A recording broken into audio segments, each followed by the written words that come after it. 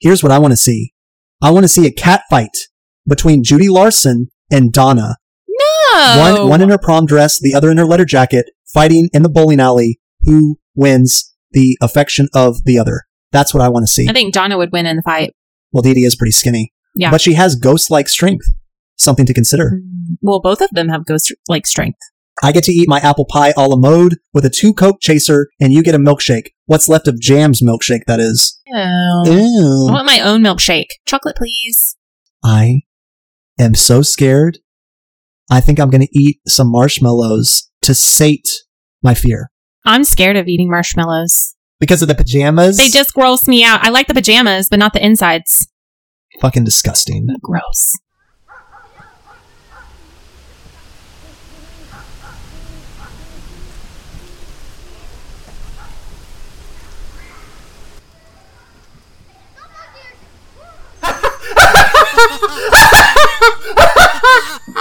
Good evening, match scratchers. Pick a patch, scratch a match, and brew up from a wicked weed and repulsive root a horror-laden batch.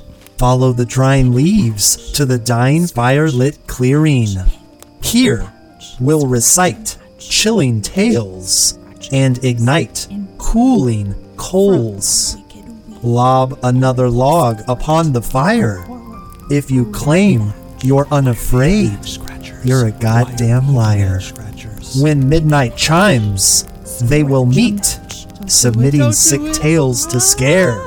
Master your fear, stoke the heat, embrace the glowing orange glare.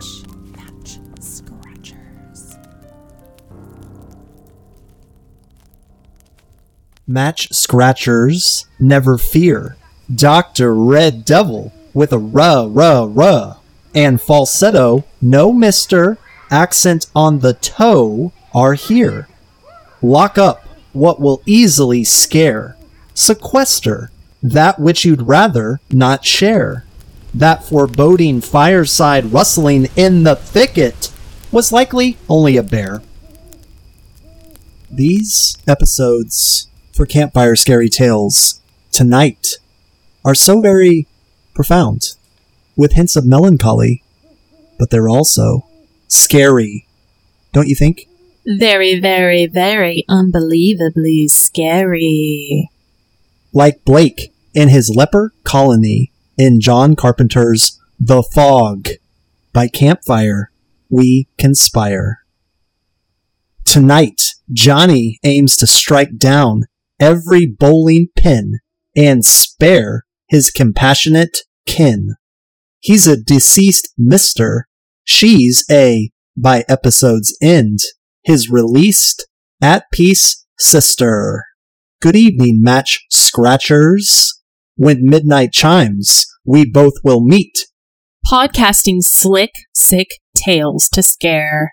Master your fear, stoke dying heat.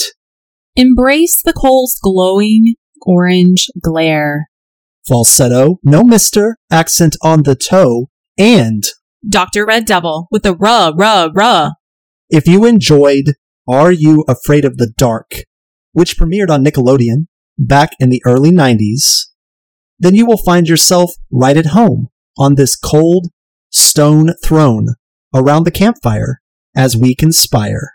Between midnight and first light, we meet, our appetites prepped for delicious tales of fright. In your own unease, crawling skin, tingled spine, and sweaty brow, we take delight. It will be hours before you can see anything beyond our proximal campfire light, our weekly nightlight. We cleared, constructed, and consecrated this campsite. In our Match Scratch Society, we revel in delight. It is both our sacred and unholy duty to your fears incite. This cold cord of wood ignite your amygdala of fright. If by some miraculous design you survive the scary tale of the night, then it is your solemn campfire scary tale duty to find your match scratcher ass back to this haunted hollow with your own flashlight. You are now tricked or treated, depending on your point of voodoo, with our 7th submission tale of terror. Between midnight and first light, strike a match, and a new batch of dismaying fears and anxieties not allaying tales hatch. The goal is to, the last told tale, outmatch, and leave the loser to the victor, begging for a rematch. With that, match scratchers, sleep deeply and remember to your bedroom window latch. Podcasted for the auditory approval of the Match Scratch Society, we whisper through the mic our fireside submission somewhere between midnight And first light. of Campfire Scarytales, Submission 7. I am extraordinarily excited about these two. This duo, this cluster of two. Dreamy Teen Queen Society, deceased Mr. and his released sister. Living in past, dead in present. In the still of the fright. Contrary Cemetery. Dream Girl / Prom Queen. I remember these episodes well. I watched both of them live, and I remember being so terrified at unexpected moments in both. But I also remember a reverberating melancholy that has stuck with the episodes and me through all of these years. Here's a question, Doctor. Is it the Bowl-O-Rama or the Bowl-O-Living Dead drama? Whoa, I think it's both. Scrolling newspaper clippings for every Donna and Sally who is trolling for you in a haunted bowling alley. Heyo! She is Johnny's only sister, and he is the dead Donna's only mister.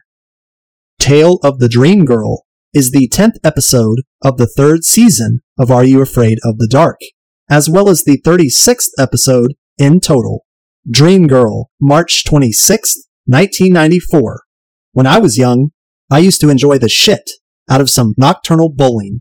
I must have gone to the bowling lanes about 25 times, and it was always with a minimum of 3 to 5 friends, and we were too young to drink beer, but the nachos and the popcorn and the hot dogs. I was never horrible at bowling, but I definitely was not as deft as I would like to be. I think I was bowling around a 170, and I was not taking it seriously at all. It was fun, especially when they would turn on those lights off of 249 at nighttime, like at 11 o'clock. Oh yeah, the AMF. Yeah, they would I turn used to on go like there, the too. disco lights. Yeah. Yep, on the weekends or after 9 o'clock. Now, main event, there was actually, that's reminding me, I've actually been on 2 bowling leagues in my life.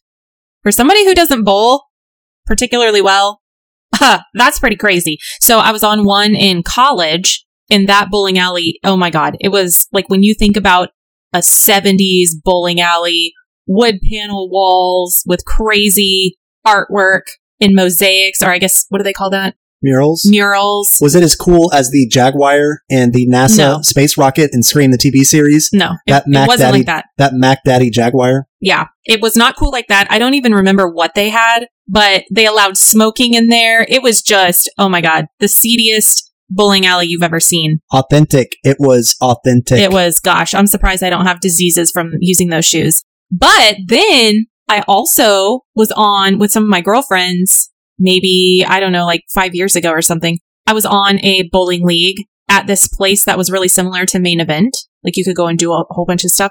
That was fun because, well, one, it was a much higher quality bowling alley situation. And then we met a lot of interesting people there too. So that was actually pretty fun. It got old after having to go every single week. Like it was too much, but good memories. Looking back fondly at the bowling memories. This is your elucidating excursion into nocturnal, appreciative as it is secretive, submitted and approved trivia. Actress Stephanie Botter was originally considered to portray the lead role until Shania Vaughn was finally chosen. Stephanie would later appear in The Tale of C7. I can tell you without remembering much about Stephanie that Shania was the proper choice. She was absolutely fucking incredible, possibly one of the greatest acting performances in the entire series run. Many online sources have speculated this episode was the direct inspiration for the film The Sixth Sense, 1999. When asked if the show was an influence, director M. Night Shyamalan responded, "That's really weird. I don't even think I've seen the show. I don't want to ignore something that might have been an influence, but nothing rings a bell when you say that. This is very bizarre because I specifically read something as a trivia somewhere that stated this was his direct inspiration for The Sixth Sense." We're going to have to fact check. Well, I don't even really care at this point because to me, if he clearly or ostensibly or matter-of-factly had never seen that episode, the overlap is intense and undeniable. It is very, very similar in spirit. See what I did there? Creator DJ McHale has said that when he saw The Sixth Sense, he saw the twist coming because of the similarities to this episode. It's interesting. Doesn't work one way, possibly, but it definitely works the other. This story is Sam's favorite episode. Most of the cemetery tombstones, were props used in previous episodes. Dream Machine, Old Man Corcoran. I remember stating that at least one of the tombstones, I believe, had the name from Cutter's Treasure. Yeah, Bill Cutter, William Cutter. Yeah, so it was Bill Cutter from Cutter's Treasure, which is a very rare two-parter for Are You Afraid of the Dark? And we may very well be going over both of those episodes in this second season of Campfire Scarytales. David Preston was nominated for a Gemini Award for Best Writing in a Children's or Youth Program or Series. This is the highest rated episode on IMDb. Interesting. It's interesting because it's a very good episode, but it's not the scariest. I think it's just one of the most relatable, melancholy stories that's told in a articulate and endearing way. I don't know, but it was a very good episode. The Campsite of Fright. We start with an arm wrestle between Tucker and Kiki, but remember, Kiki is freaky and she has freakish strength. Or maybe Tucker's just a little bitch. But either way, she wins the arm wrestle contest because he is a sissy wimp little bitch and she is a tomboy's tomboy. Or tomboy's boy toy. Gary and Frank, it's clear that they're friends. There's a mutual respect there. Frank never really gives Gary any shit. I guess they're the same age, they're about the same size, but I think Frank just doesn't mess with him because he's not really bully material. It's also probably because Gary does his algebra homework. Let's be real. Yeah, I could see that. Gary wears studious glasses. Frank wears like a baseball cap with a propeller on it. Okay, Tucker lost, and he's called Pee-wee, which he does not care for, that moniker. Kiki then calls him a runt. Okay, no wonder every teen is desperately depressed. It's all the bullying and the aspersions that are cast. Sam, you're up tonight. So this will be Sam's story. She talks about something that is relatable, holy. True love is scary. It can strike us at any time, and it's always when we least expect it.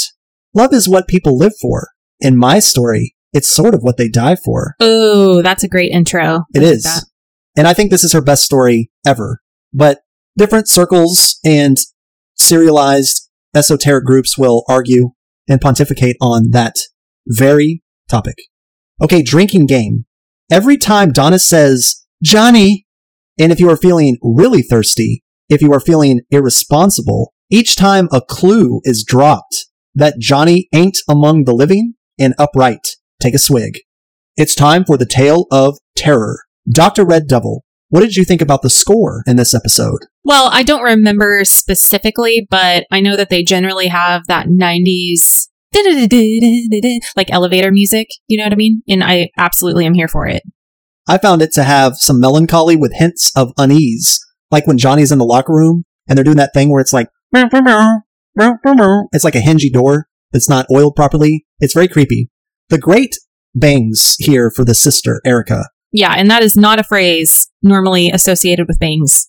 She is one of the most wonderful actresses ever in this show. What did you think about her acting alone? She stole the show, although Johnny was good as well. I thought she was very likable, Extremely. Which is what she needed to be for this role. She's likable as a sister, she's likable as an employee, and she's likable as someone that we children, and now adults, were enjoying initially, and now in perpetuity. Okay, Bowl-O-Rama is the name of the bowling alley where we will be spending most of our time. Bowl-O-Living Dead drama, I call it. Remember that she is Johnny's favorite sister, but also his only sister. This will be a recurring joke, and sadly, I feel like she's probably had to hear this joke about 150,000 times. This ring is stuck on Johnny's finger. It also is a very feminine ring. Interesting. Also, there's some Sixth Sense speculation already. Remember? This ring in Sixth Sense is a big mic drop moment, and it's a big reveal. Erica, you can already tell in the first 5-6 minutes, not only can she see Johnny and hear him and converse with him, but she can also feel him physically, because he sits on her by accident on the sofa, and she's like, whoa, whoa, whoa, whoa, whoa. This is interesting. Okay, scariest runner-up scene. I don't know if you agree or not, doctor, but of course I will heed your medical expertise on the fear factor. I think it's when Johnny is watching TV, reclined on the floor, and there's white noise on the TV, and he's like somewhere between dreaming and coming to. And then you get the Johnny moment, as it sounds like the TV, poltergeist style, is calling out to him. It's very, very creepy, and it fucked me up as a kid. Yeah, and then she kind of comes up on him, like Samara. Yep, Samara coming out of the television and the ring, absolutely. Freaking A! But this girl looks a lot more well-adjusted than Samara. Yeah, I would be less scared, even though she is a ghost, and I would still be scared. Now let's talk about the colossal dick that is the bowling alley manager. Yeah, especially in hindsight, knowing what we know now.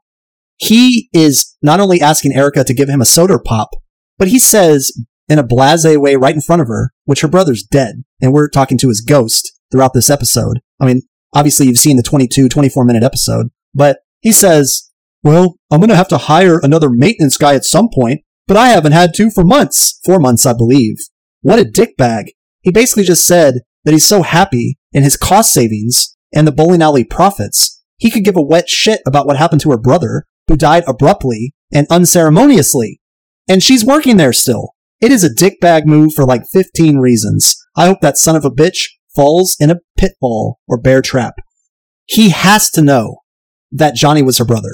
He has to know. Yeah, I totally agree. And I think 4 months ago, I think he said 4 months, which would suggest that Johnny has been dead 4 months. Not to be confused with FOR months, which would just mean a series of months that we don't yet know exactly the number. Cheryl Lightheart. This is a chick at the bowling alley that Johnny's sister thinks he has eyes for. Well, there's a little bit of confusion going on, but we'll let it go because he's a confused man and he's a confused spirit. Yeah, and you noticed something this last time that we watched it, when she turns and kind of looks through him. Well, we're getting to that right now. Oh, sorry. I call it the girls' bowling shoe scene, and they sure are persnickety. They're like, you gave us the wrong sizes. I asked for a 6, not a 9. Johnny is standing behind this pack of broads, and it's extremely subtle, and it's actually very well done. I don't know how much time was put in editing this, but he's standing behind this girl, and she just kind of detects his presence, and she starts looking around. At no point does she look directly at him, but she's looking around, kind of scanning the area, and I guess she can feel him or smell him or something, but she's like, do you guys hear anything? Do you feel anything? They're like, what are you talking about? That's like my Dane Cook female impersonation. Very nice, yes. But I think it's just kind of keeping things open-ended at such an early point in the episode. And it reminds me of Ghost, you know, with the late Patrick Swayze. Love that movie. Total classic. Where's my stuff? What a bitch. Now, Rude as hell. It's very scary. And it reminds me of Constantine, a movie that was not only our first slick flick pick under Chemo Hawk Sessions, but there's a whole bowling alley sequence in Constantine because it's basically a derelict bowling alley that serves as his headquarters. Yep. And the back of the bowling alley where the ball meets the pins and all those mechanisms work, it's very weird and claustrophobic. It's creepy, yeah, yes. That little alley behind the bowling alley. But Donna appears back there, and it becomes a cat and mouse game between the ghost of Donna and the ghost of Johnny. He is simply trying to figure out where she is, where she's going, and what the fuck is going on. I would say it's fair that Sixth Sense is splattered all over this episode. And since it came out first, I mean, I don't think Sixth Sense was based on a book or anything. I think it was just the wiles of M. Night Shyamalan. But it's very similar, and it's also a beautiful, successful story. Like, Sixth Sense brought in so much money. This episode is ranked the highest. That's true. So people like this story. Mm-hmm. Okay, the mom is walking around the house. Erica's in the house. Johnny's in the house. She drops a letter on the ground and just dismisses it and walks upstairs. Well, this is a private letter addressed to Johnny, and she does not seem too intent on opening it. Well, this, of course, will make sense by the episode's end because Johnny is dead, and she does not want to read something that's addressed to him by an admirer or something because it's just too hard for her. At least that's how I interpreted it. As he's a ghost, maybe the letter can only be seen by him. I don't know. And sent to him by a ghost. Sure. Yeah. Now, the Midnight Bowl-O-Rama snack bar, I think we both love the scene. Yes, we both love it. I love how everybody's like staring at him. Well, it's actually really creepy, but it also kind of reminds me of Back to the Future, where it's taking you in the present time and putting you in a different time, and you having to just adjust on the fly. Yeah. Also, like, Pleasantville is kind of like that. Or Twilight Zone, where Johnny's just having to react. But I love that they're all dressed up like Noirish characters, and I love these Noirish Nighthawks, basically diner scene, straight out of Edward Hopper's Nighthawks. And the waitress, like, it's cool that it's the night shift. Obviously, this never happens ever at this bowling alley, and Johnny's just kind of rolling with it. And it's like a moment that time forgot, and the clock is striking midnight. Apple pie a la mode and a 2-cola chaser. And I call it a ghost eraser. He's like, wait a second. That's my fave. How did you? We know. If you were a ghost, what would yours be? We know. We know. We know. I don't know. I mean, that sounds fine to me. Fuck the ice cream. Just give me hot, extra syrupy, extra cinnamony, crusty apple pie. And by crusty, I mean a crisp crust. I don't mean like been in a closet for 3 weeks. And cola's fine, but I think with my apple pie with no ice cream, I would like to have some bourbon, please. But if I'm his age, I probably can't have bourbon, so we'll just say tonic. I don't know. But it sounds good to me. Meanwhile, you hate apple pie and you never want it. Gross. Gag. No. We know. We know. Stuck ring and a deathless fling. That's what I call it. Ayo! Sounds of the train drive Johnny insane. Woo! Newspaper clipping. Car accident. Things are heating up in this plot. We have, kind of like Johnny, fractured pieces of the whole. His sister is not being cruel nor manipulative. My take on it was that Erica realizes that she has to let him come to this conclusion on his own. Right. I further speculate that maybe she's tried before and it never worked. So I think maybe this 4 months has been a trial period for her to realize what needs to happen to close this loop. What do you think? Yeah, I mean, she seems intelligent, so I'm sure if he's truly been dead 4 months, I'm sure that she's tried other things. And it's all led to the conclusion that she needs to try it this way. Plus, maybe, I mean, obviously she loves her brother. That's very, very apparent. Very apparent. So she probably doesn't want to shock him into it, you know, and obviously she wouldn't want to cause him pain of any sort. If a ghost can feel pain, I don't know. But if it happened to me, I'd probably be freaked out, honestly. But I could see wanting to soften the blow, but also she's probably kind of holding on to him. We kind of get that sense in the end as well, even though she knows deep down she can't. It's possible there's a selfish component. I don't know. I guess it's not malicious, though. Like, I know. I just mean like this, the beauty of it is the multiple interpretations that can be extracted and broached from just one less than 24-minute episode. That's what's impressive.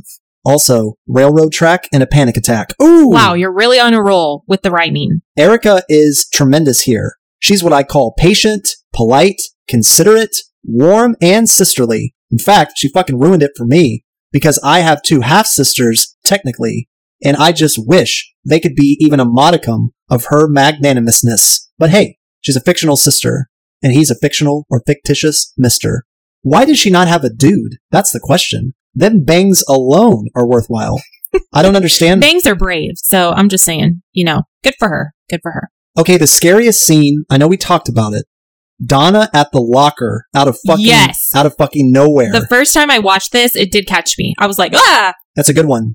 That's a good one. At least she's not all horribly deformed, like Blake in the leper colony. She's so pretty. If I was you when I was watching that, I'd have a crush on her, probably when I was a little kid, for sure. I thought Erica was the winner. Donna really? Was when you were a kid? Donna was fine, in her little leather jacket and shit, but Erica was always my favorite. Very interesting. Well, she has kind of a Neve Campbell way about her. I don't know. Yeah. They also actually look like siblings. Good job on the aesthetics of the casting. Okay, the ring falls off his hand, just like the Sixth Sense. And it's after he confronts Donna, and she's like, okay, I won't bother you anymore. I won't bother you anymore, Johnny. Erica lets him officially figure shit out for himself.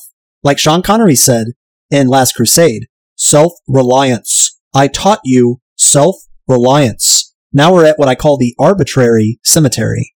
And he arbitrarily falls to a very specific grave. Johnny, think about it. How did you know this is where she'd be buried? This is the first time in this episode that Erica is showing frustration. And it's justified. Because she's been tortured with all this knowledge that she can't quite articulate or transcribe for him. And it's totally fucked up. But she's not mean about it. She's really not. And that's to her credit. Left behind ring to his kind sibling. Wow, how many more of these do you have? We'll find out. But the ring, this token, this gesture is left to his sister as she stands lugubriously at this cemetery. This is a tearjerker for fucking sure. I remember getting choked up as a child, and just the other day we were watching this, and I felt my peepers getting lubricated with sad fucking realizations. Erica is a hell of an actress here, and I feel their plight, even though I don't have a normal brother, sister, sibling relationship, but I feel it. Now you have count them, 2 siblings. Does this speak to you at all? Now I know that the weirdest things make you cry, but this should definitely fucking qualify in my teary eye. Well, I didn't cry necessarily, but if I was Erica. Do you feel warm? Yeah, of course. Okay, good enough. The whole episode, I feel that though. We learn on the cemetery tombstone that it says, together eternally, 16 years old, they died, the car on the tracks, they went back to get the ring, blah, blah, blah. Really, it's like Fight Club about not being too materialistic, or the things that you own might end up owning you, Tyler Durden. Also, Erica has dimples. Why? Because along with the bangs, she's a looker and she's a winner. Also, that's where I saw the Cutter Easter egg, I call it, on the grave. Bill Cutter. Cutter's Treasure, great episode, 2-parter, possibly we will release in season 2. We are back at the campsite. Good one, Sam! And it was. Perhaps her best episode ever. Also, she does have a good episode, Night Shift, which we obviously enjoy. But I don't think Night Shift is as good. It's not as emotionally devastating, nor is it as elegant as this episode. But Night Shift might be her best scary episode. Coming soon, by the way, Vampires from Are You Afraid of the Dark, coming soon. In fact, we will have a 2-parter with 2 vamp characters as the primary antagonist. Tucker says, cool, you're a ghost and you don't even know it. Kiki, in a mean, condescending tone, tells him, yeah, you're a runt and you don't even know it. Wow. Tucker is mad and tells her he'll show her who a runt is and chases her. Gary quickly declares the meeting over, and then they all swiftly run away to catch up with Tucker and Kiki. The fire is put out by Gary. Typical conclusion of the conflagration. Smokey the Bear would in fact be satisfied. It is worth noting here that they rush off though. Yeah, so maybe he'd only be half satisfied because you're supposed to ensure that your fire is placed out. It's time for the oral moral, or the unholy grail of the tale. As her good-looking bro lands Donna as his eternal flame, Erica deserves the same, but for a living, breathing, above-ground dude. If your gelatinous prick boss makes a joke at your dead brother's expense when he asked for a cola, give him a poison chaser. If your mom has not spoken a word to you in 4 months and you live with her, perhaps you should consider tapping her goddamn shoulder. Finally, if your only sister puts up with the agony of knowing you are a ghost and patiently waits for your dumb, slicked hair ass to figure it out for yourself, then she is the real dream girl. Red Devil, Doctor, how much did you enjoy this episode and why? This was an 8.5 to 9 for me. I just love the story, love the characters, love the setting, love the actors, period. The logs may be wet, but are you drunk yet? Is your horrifying future set? This prom queen is neither mean nor obscene, but she knows how to fake a smokescreen and make a scene. From Milkshake's Dairy, Cemetery's Scary, and a cousin who's dressed like a ghoulish, glowing fairy, I would, meeting a chick at a gravesite, remain wary. This cemetery proves contradictory, rather contrary. The Tale of the Prom Queen. Very, very good episode. Very fucking solid. It is the 12th episode of the first season of Are You Afraid of the Dark, as well as the 12th in total. Prom Queen, November 7th, 1992. Great experience in a cemetery in Raleigh. That's what comes to mind. Well, technically it was Charlotte, if we're being real. I get it confused. Oh, yeah. But we did Raleigh, too. I know. And Raleigh was fine. But I get confused because I'm still lingering on the emotional, distraught disposition from trying to see a Purvis concert in Charlotte when COVID was in the prime of its life, and I did not have a vaccine card on my person, so I was denied entrance. However, the lining of a silvery sheen is that I got to walk through this awesome, terrifying, legit shit cemetery twice. Once in complete darkness with Dr. Red Devil, and while the sun was just beginning to set. and it may be the coolest walk I've ever had in my entire existence in a cemetery, and I would love to go back to Charlotte just to see the cemetery, walk it, and eat at a couple of barbecue joints that I've never quite had the pleasure. It was creepy. Just saying. But I've always liked cemeteries even when I was young, and you get to see a shit ton of cemetery in this episode. Much like in the show Supernatural, it's not uncommon for many episodes to end at, in, around, or under a cemetery. Dr. Red Devil, you have a story about microfilm. Well, actually, I want to back up here. I mean, my microfilm story is not super exciting, other than the fact I used microfilm. In fact, no, it was microfiche that I used, and I used to have fun playing with those. But I want to tell my cemetery story, which is we grew up in Houston, not very far up the road, maybe about an hour, is Sam Houston's grave. And so in Huntsville, they have this huge cemetery. It's old. Lots of people, lots of graves indicate that several of the cemetery occupants are there because of the scarlet fever outbreak that occurred in Texas. But it's like a very hilly cemetery. And so I was there. It was during the day. I was there with my mom and her friend, and we were all walking around. I'm creepy and morbid and like to read the gravestones. All of a sudden, I was reading the gravestone, and all of a sudden, I look up, and there is nobody. It's like everybody disappeared out of the cemetery, and I was super freaked out. I had to have been like in 7th grade because we had to do that Texas history project where you go to different areas and then you have to like write a report on it. So it has to have been when I was whatever age you are at that time. But that was scary. That freaked me out. It would freak me out now, probably. Does that make you enjoy this episode at a deeper level? Well, it makes me happy that I didn't come across a ghost girl. It worked out pretty well for all involved, particularly Ricky Mitchell, because she looks sightly in her prom dress.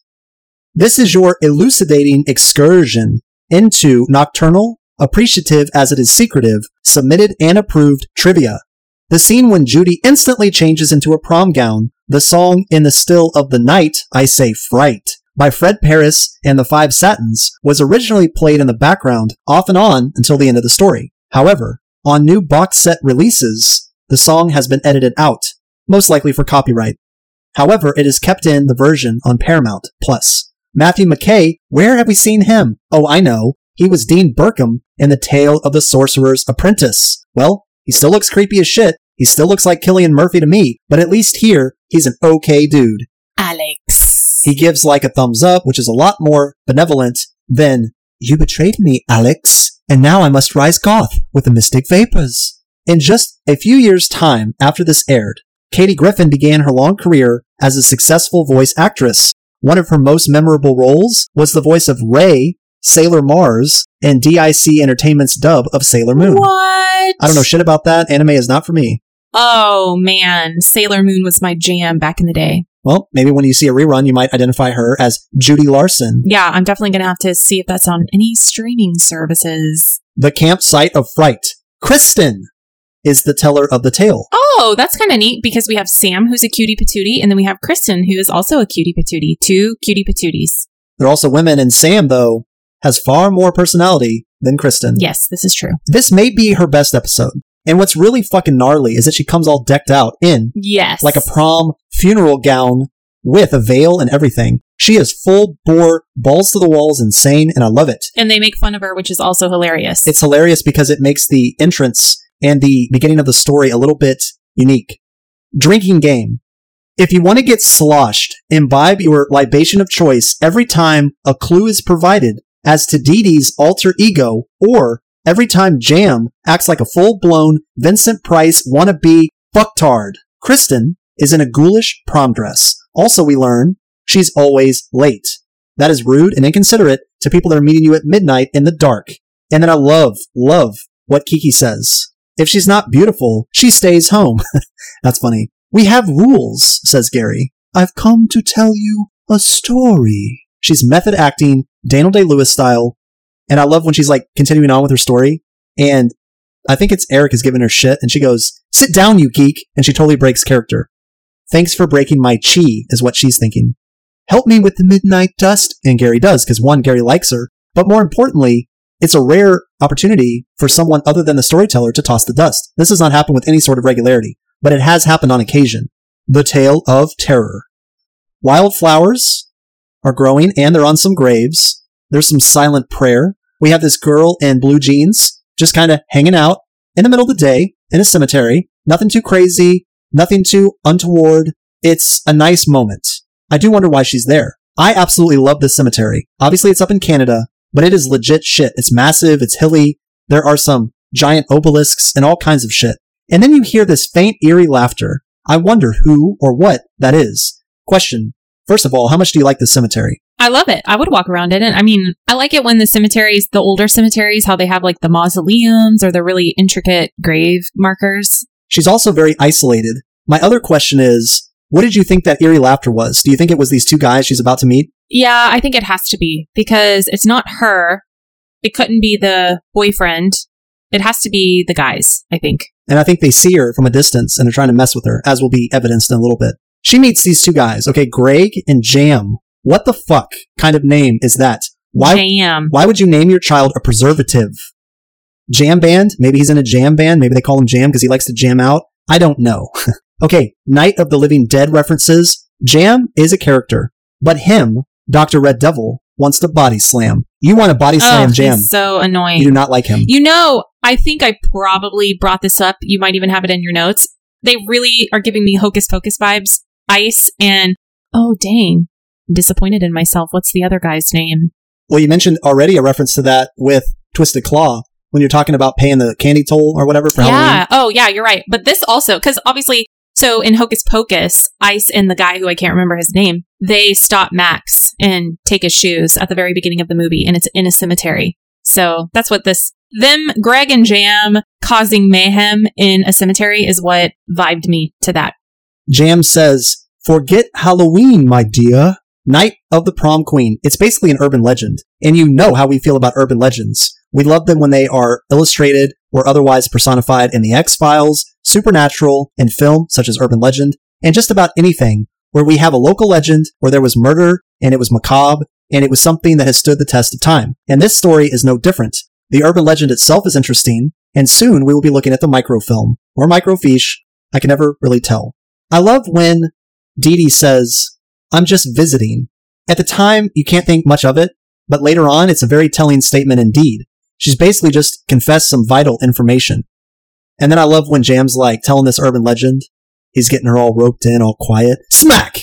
Great. He tells a good story. He's the guy you want holding a flashlight up to his chin around the campfire, telling a story. Why? Because he put some animation into it. Boys and ghouls? Correct. It is two boys and a ghoul. An actual fucking ghost. How right he was. Yep. And there's other clues to her ghostliness. When they go eat. Which we're going to right now, yeah. Yeah, she's like, I'm not hungry. Yeah, who would pass on a milkshake Hell truck? to the no, not me. You would know it was a ghost. There's also tennis courts. When I watched this as a kid, I assumed that this all branched right off of the cemetery. Now I'm not so sure. I don't know how they get from A to B, but they're in a milkshake truck. She does not want anything to eat or drink, and they are talking about next steps. She never eats, ever. Maybe she's just anorexic. I don't know. Mm-hmm. She does look rather skinny. Yeah, she is skinny. They go to the town library, and there's discussion of microfilm. Okay, so Kristen, in a voiceover, actually answers that question. They look at 1950 forward. Wow, that seems extraordinarily daunting, even in a small town. They get to 1956, Saturday, May 8th, 1956. Again, this has Supernatural show vibes. Yeah, and Sam would be the one looking at the microfiche. Well, we learn that a girl was killed by a hit-and-run driver, and there's also an image of a bridge. This alone brings me right to the pilot of Supernatural, which is a bridge and a girl wandering the California roads, and it's really fucking cool. But that was the woman in white. She says, Dee Dee / Judy Larson, "I've never seen one." Well, I was very confused by this.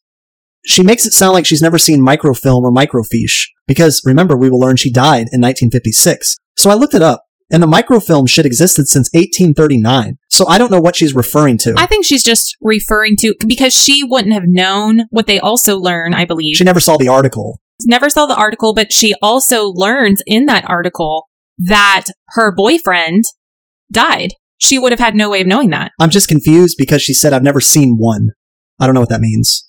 Oh, okay. So that's all. But the scariest runner-up, the librarian, this old crusty bitch. Yes, this is effective. With her tea offering of gloom and doom. The room is dark. You hear a rustling. It is the librarian offering tea. Do you want tea, children? And it was a very well executed moment. Yeah, and her smile's creepy as shit. But it's the scariest runner-up, not the scariest. Judy Larson, 1955, dead. It was a Chevy, and this is the Mianus River Bridge. The Mianus River Bridge is a span that carries Interstate 95, or the Connecticut Turnpike, over the Mianus River between Coscob and Riverside, Connecticut. It is the second bridge on the site. The original bridge collapsed in 1983. Do you think it was Mothman? I don't know. It's too far north, right? Killing 3 motorists. The replacement span is officially named the Michael Morano Bridge. There is some interesting information for you. She didn't know that Ricky died. That is something that is going to plague every motherfucker involved. Yeah, and he's the one who drove off the bridge in his Chevy. Ricky Mitchell. I love when Jam's like, Judy, I'm here. You have some explaining to do, basically, and it's funny. Also, they're very psyched about this seance. And she's really getting into it. At first, she was kind of like, she's like super getting into it. I actually thought it would have been cool if they had it at a house, but where they end up having it at the site of the crash in this lake that is directly under the bridge, it is totally fucking bonkers. Jam is great here. He's like, will it be here, my dear? He's just so fun and goofy and animated. He's a character, just like you. She then says keen. Now, you were smart enough to know it was a 50s term, like keen on that. Well, I looked into it further. The word keen has been used as a slang term meaning wonderful since at least the 1910s. That is absolutely insane. Let's talk about scariest. Seance, fog on water, the Chevy coming from beyond the watery grave. The bubbles following them was crazy. But is that equal in fear factor worthiness too? Chuck, the cousin, Ooh. with green glowing wind chimes, walking the cemetery at night, making them think he's the real deal, when in fact he's just a Scooby-Doo imposter. If you had to pick, which of those two is the scariest? Okay, I'll tell you the most enjoyable was the cousin, I will say, because that whole entire scene and when we find out that it's a farce, absolutely great. As far as scariest, I'm going with the seance. I feel like the first time that I watched this, that was the scariest part for me. So it's like playing a game of Ouija on the water. It's really cool. And I love the joke that is made after they survive. Maybe he ran out of gas? Dee Dee, she's getting into the seance shit, as you observed. I love how they leap out of the rowboat. Excellent set piece, if I do say so myself. That's actually just a real place, I think. Bubbles. You know what that reminds me of? Like a tulpa from The Empty Man. Thought forms, the more they think about it, the more it's conjured. I love it. Okay, we're back at the campsite temporarily. Frank says, brave kids. Stupid, but brave. They found Judy Larson in the cemetery records, 1939 to 1956. As she's ultimately a prom queen, this actually makes sense mathematically. Midnight. It's always midnight. I note that the music is like a 50s sci-fi film, perhaps The Twilight Zone. I noticed that as they're walking the cemetery that last time, the music really sounds like something out of a Twilight episode or sci-fi film. It's weird. Okay, this prank is phenomenal. Hilarious. I love it. Jam has his cousin Chuck, who really doesn't know what the fuck he's doing, walk around the cemetery in like a white cloak with these wind chime green glow stick danglies, and he's got everybody fooled. And Greg is shitting his pantaloons, and it's wonderful. Oh man, it's pretty scary. It's up there. It's just so scary because you really think what they think. So you think it's more scary than the seance? I don't know. It's one of those things where, you know, the water droplet is falling down the windshield in the rain. You know it's going to land. It's either going to veer to the left or it's going to go straight down. It depends on what day you ask me. It depends on the weight of the rain, how much wind. But I like both scenes, and I go back and forth. So it's tough. What a scientific answer that was. But meteorological. It's ghostly green. It's a ghostly green color from the glow sticks. Green is a recurring motif in the show. For example, Dream Machine. And the Mystic Vapors. And the Twisted Claw. And it will come up in other episodes as well. They just really like green. I think it's because the green glow stick, for reasons that I don't quite understand. Maybe it has something to do with the wavelength spectrum, I don't know. But the green just shows up like the brightest. Well, and green is always like creepy. You know what I mean? When you think about a witch, it's green. When you think about evil, it's always green. Also purple. But purple maybe is too pretty. I love when Greg says, after being fooled, you're losing teeth. Violence, violence, boys. I just love the 90s lingo. One of my favorite things about this show. And now we get to see the dude from Sorcerer's Apprentice. He is still ominous here. He looks scary. And I'm telling you, I'm not lying when I say, or otherwise embellishing, Cillian fucking Murphy. They could be cousins, possibly direct siblings. Now you have Dee Dee, Judy Larson, and she's kind of dancing to In the Still of the Fright. Love it when you sing. We learned that she could not leave the cemetery. This is not a throwaway line. This is exposition, and it's very plot-centric. Unless you boys brought me with you, then you solved the mystery of why Ricky never picked me up, and you got him to come. Damn. Girl, you made them do a fuckload of work. And a fuckload of your dirty work. You slothful, ghostly slut. That is so rude. First of all, She doesn't have feelings. She's a spirit. well, I have feelings, very strong feelings, that is rude as hell. TD is my nickname, she kindly reminds them. And we get a thumbs up from what I call the Scarecrow, Cillian Murphy again. He would actually make a good young Scarecrow, wouldn't he? Of course, this came out in the early 90s, so he's much older now. Okay, this is a digression, but you know who I think he looks like? The guy who plays Beast in X-Men First Origin or whatever. Yeah, I can't remember his name. I know Kelsey Grammer was him in some of the X-Men's, which is ridiculous. Yeah. Jam's cousin is really fucking confused right now. Because this car is driving through a gate. There's a disconcerting fog. They just all interacted with a couple of ghosts. And he just was probably given like a box of Cheez-Its to show up dressed like a fucking mummy. I don't understand it, but there you have it. And it's damn funny. And the car going through the gate, this Chevy, this old 50s Chevy, looks pretty awesome. Yeah, that was a cool effect for the time. It literally disappeared through the gate. Now, I'm going to say this for both episodes. This was a positive, elucidating, congruous ending. But Greg, Jam, and Jam's cousin Chuck will never, ever be the same. Just like Erica from Dreamgirl will never be the same. But they're both happy, satisfying endings, and there's nothing really left lingering, except all the questions that Chuck's going to have, and he's probably never doing Jam a favor again. And then Kristen lifts the veil. The end. Pleasant dreams, everyone, Gary says, of course. The fire is put out by Gary. Smokey the Bear would be satisfied. Nothing remarkable about this fire affair, except the fact that no one had shit to say. They were eerily enamored by her tale. I love it. The oral moral, or the unholy grail of the tale. If you happen upon a pleasant, sightly, docile creature in the cemetery, alone, with a warm voice and naturally pleasing complexion, she is either a ghoul, a pickpocket, or a mortician. If your friend's birth certificate name is Jam, expect him to be the one to monopolize the suburban legend retelling and speak in Dracula-esque ghoulish voices. Never ever, I mean not even once, accept shady tea from a strange old woman who accosts you from behind in the dark corner of a library when you are scrolling microfilm. And finally, if you are sharing a milkshake with your bro dude and the thin chick compadre passes on food and milkshakes entirely, she is either anorexic or a spirit posing as a carbon-based life form. I want a milkshake now. Her milkshake brings 2 boys to the cemetery. Oh my god. Red Devil, Doctor, how much did you enjoy this episode? Why? And how does it compare to Dreamgirl? Okay, Dreamgirl is far superior, although I really did like this one. So I'm going to give it a 7.5 to an 8, probably an 8. I like the story. I love Judy / Dee Dee. I feel like she's real cute and sly in this episode. I love at the end too, when you get the reveal, she like does the Wonder Woman spin and all of a sudden all is revealed. So yeah, I definitely think that Dreamgirl is superior, but also love Prom Queen. What do you think? I think I like this episode more just from an entertainment factor, but I think that Dreamgirl is a superior episode in quality and in acting. Neither one of us care for the guys that much in this, but everybody was in top form in Dreamgirl. The logs may be wet, but are you drunk yet? Is your horrifying future set? Do not easily scare, as we declare this 7th 2-parter episode of Campfire Scarytales concluded.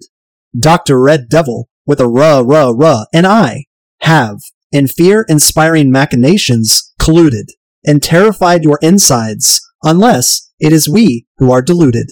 Collect your new batch of match scratcher sheep. Find a cold rock seat to warm, poke with your makeshift spear the waning fire. Roast those mellows before they exceed their shelf life and expire. Master your storytelling and your fears upon this pyre, and await with deathless, breathless anticipation your next Campfire Scarytale with Campfire Scarytales Submission 8.